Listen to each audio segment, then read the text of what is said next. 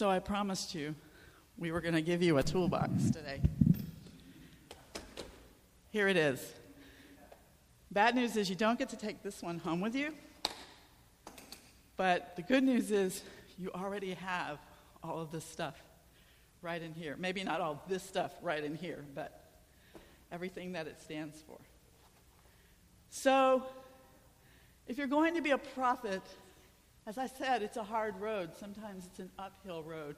Sometimes speaking truth to power and speaking deeply from your Unitarian Universalist values about the things that you see that are unjust in the world can be a hard thing to do. We were talking about that in the adult class this morning. But as I said, don't ever give up hope, because you have the tools in your toolbox of faith. For instance, this is your magnifying glass of questioning. You can always, with a magnifying glass, look more closely, see more deeply. And that's one of the things that we love. Someone in our class said, we are people who love the questions, and we really do. We like finding new questions almost better than we like finding answers. Answers are so final, and then they're really not. You have the compass of your integrity.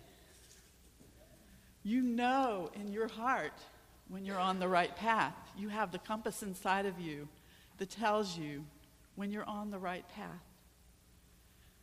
Some people call that your moral compass. You know when you're kind of veering off that path, and you know when it's right because you can feel it right here. You have the hammer of power.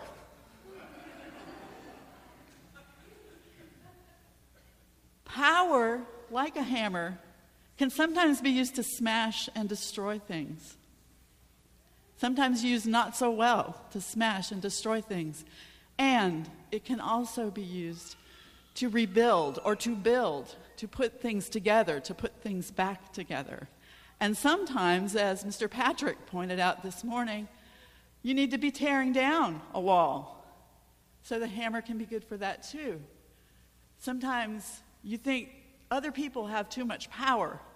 There's someone up here in this high position that has so much power. I can never have enough power to do what I need to do. But you're not alone.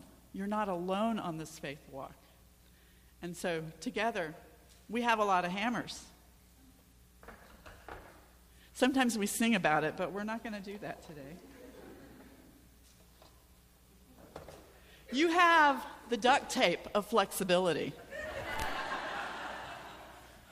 What is more flexible than duct tape? And on the spiritual path, on the journey of prophethood, you need to be flexible. You need to be able to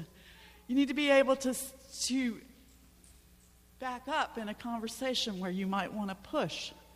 You need to listen when you may want to speak angrily. There's a place for that speaking, but the listening so often will make the speaking easier when the time comes.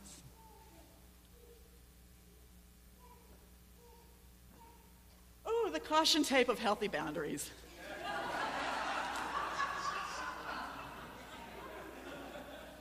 Always important. Know your parameters. Know what is yours to do. Know what is your story to tell.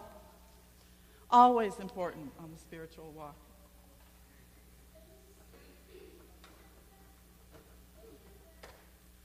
The ruler of covenant.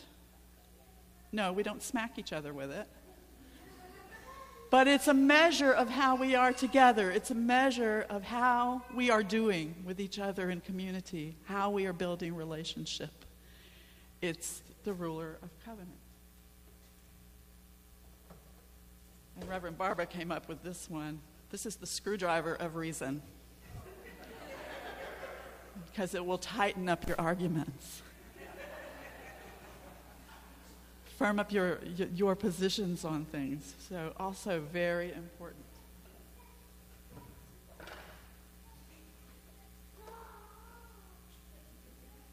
The gloves of love.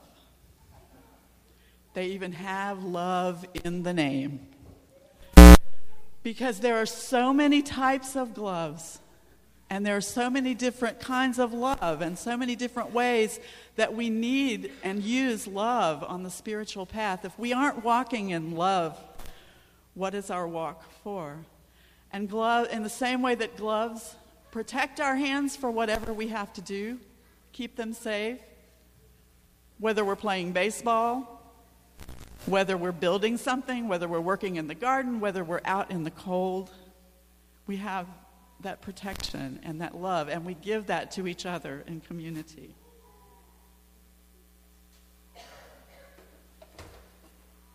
We have the bungee cords of religion, because the root word of the word religion, the root words are tying back together, reconnecting. And our religion is something different from our faith. Our religion is how we formalize and practice our faith together in community. So, bungee cords of religion, very important. And you'll hear more about this later. This is the sandpaper of humor, because it smooths out the rough edges, and I'm saying no more about that right now because you will hear about it again. And of course, the light of hope. We always have the light of hope. We have to hold on to that. It is a prophetic tradition. It is our way to walk in hope. As we talked about this morning in class, it's so important to take the long view and to see how the arc really is bending towards justice. And we always need to look for the light, because it's there. Not let ourselves follow that caravan of despair, but look for the light of hope.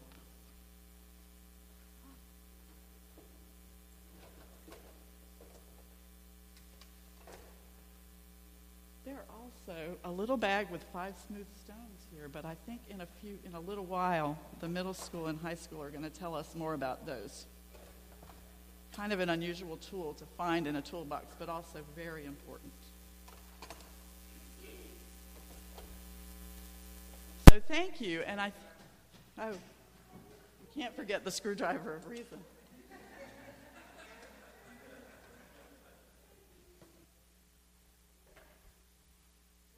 you want this up here or down?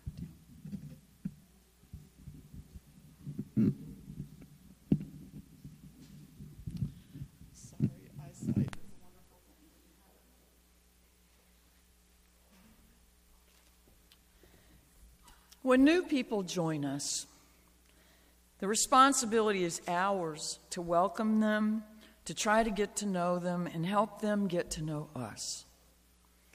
They choose to be included in our number and offer their support. This morning, there's one who, after taking time observing us, considering the journey that we share and the ways of liberal religion, who comes to place her name on our roll. Kim Graves, would you please come forward to sign our book?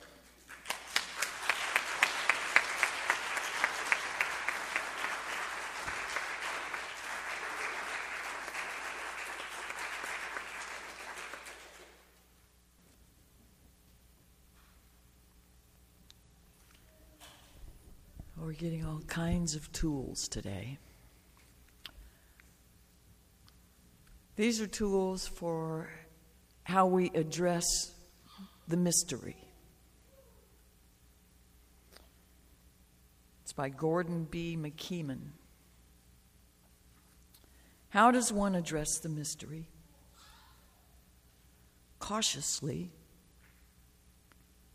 Let us go cautiously, then, to the end of our certainty, to the boundary of all we know, to the rim of uncertainty, to the perimeter of the unknown which surrounds us. Reverently,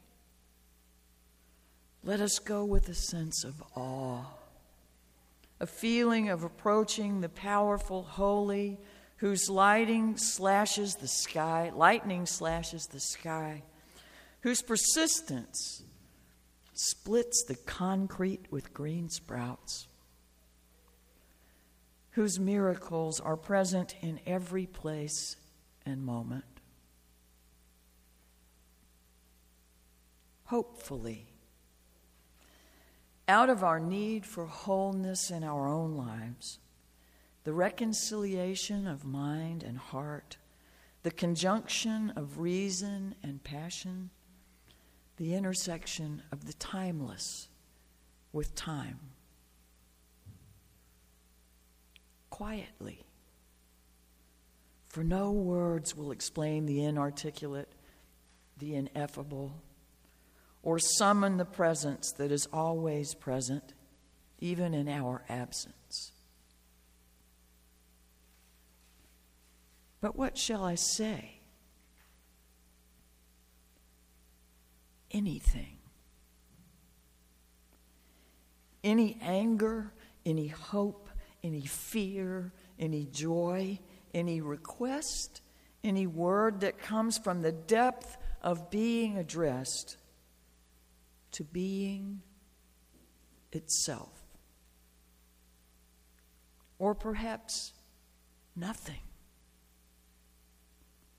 No complaint, no request, no entreaty, no thanksgiving, no praise, no blame, no pretense of knowing or of not knowing. Simply be in the intimate presence of mystery, unashamed, unadorned, and unafraid. And at the end, say Amen.